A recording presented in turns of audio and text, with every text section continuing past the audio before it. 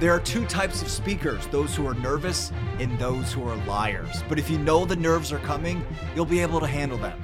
You got this. Hey everybody, this is Speak Easy with Eric Egan. I've made a career out of speaking in front of people and a camera, learning a ton about this craft along the way. How to be comfortable and exude confidence, learning from my mistakes, which have been plenty, and becoming accustomed to harnessing that nervous energy we all experience.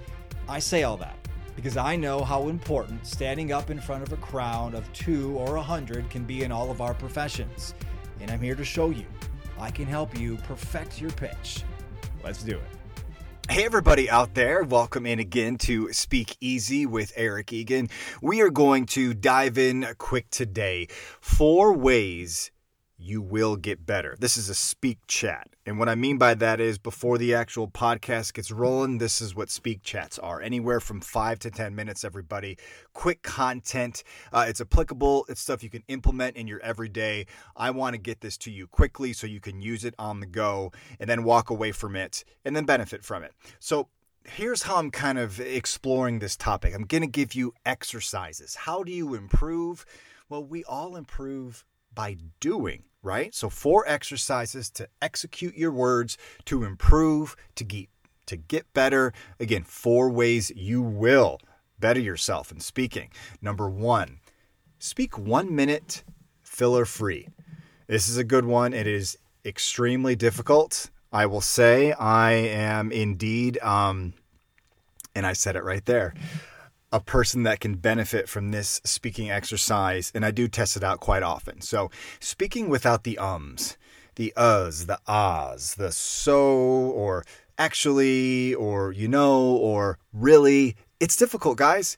And these are just a few of the things that I want to bring to your attention. If you listen for them while you're speaking, they can kind of throw you off. So I want you to speak again. Just 1 minute filler free. Do the best you can. It's going to be difficult when you start.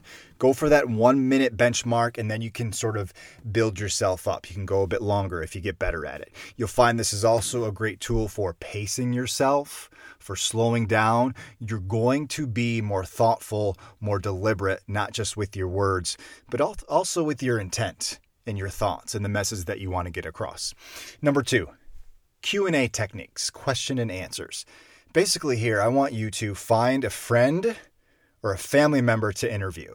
And you must do so for 10 minutes. And you're only allowed to prepare 2 questions in advance. That's the tricky part. But this will help with your conversational skills.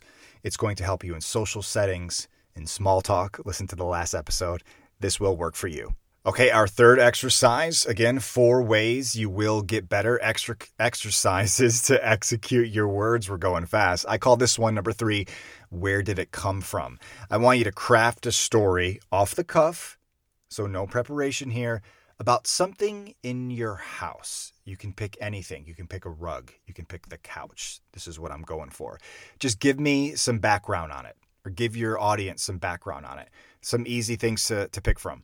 Where it's from, how long you've had this particular item, why you like it. Maybe there's another story behind it that we don't know. Maybe the kid spilled something on it. You get what I'm saying?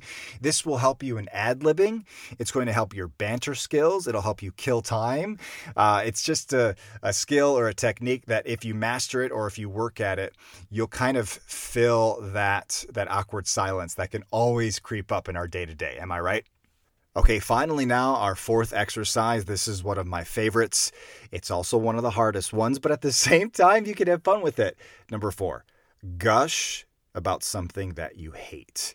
And you got to do this for 2 or 3 minutes. You can use politics if you want. That's always a point of contention in today's world. You can talk about your most hated sports team, whatever. You see where I'm going? A pet peeve of yours, something that always bothers you. You know what's a pet peeve of mine? When people leave the windshield wipers on and it's not even raining anymore, and it just makes that awful, like rubbing, dragging sound across the windshield. So speak about something like that for 2 to 3 minutes or so. You must, again, take the opposing side and really sell the audience as to why you now love it.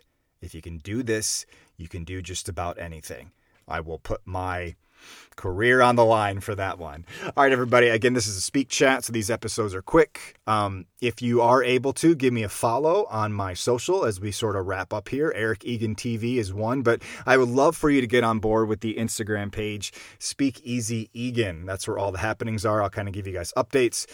Just information that you can carry and some fun stories. Also, some personal stuff is always nice to share. If you have any questions or things you want me to take up on the podcast, or perhaps you're interested in any sort of speaking consultation or coaching, shoot me an email at speakeasyegan@gmail.com. I do want to get across, I'm going to take a bit of a very short hiatus time away with the fam here next week. So we won't be doing a podcast in the next week, but then we will come back and we will be ready. And I will be, I should say, always motivated, always excited to share my experience with you all. I love you guys. Thank you for listening.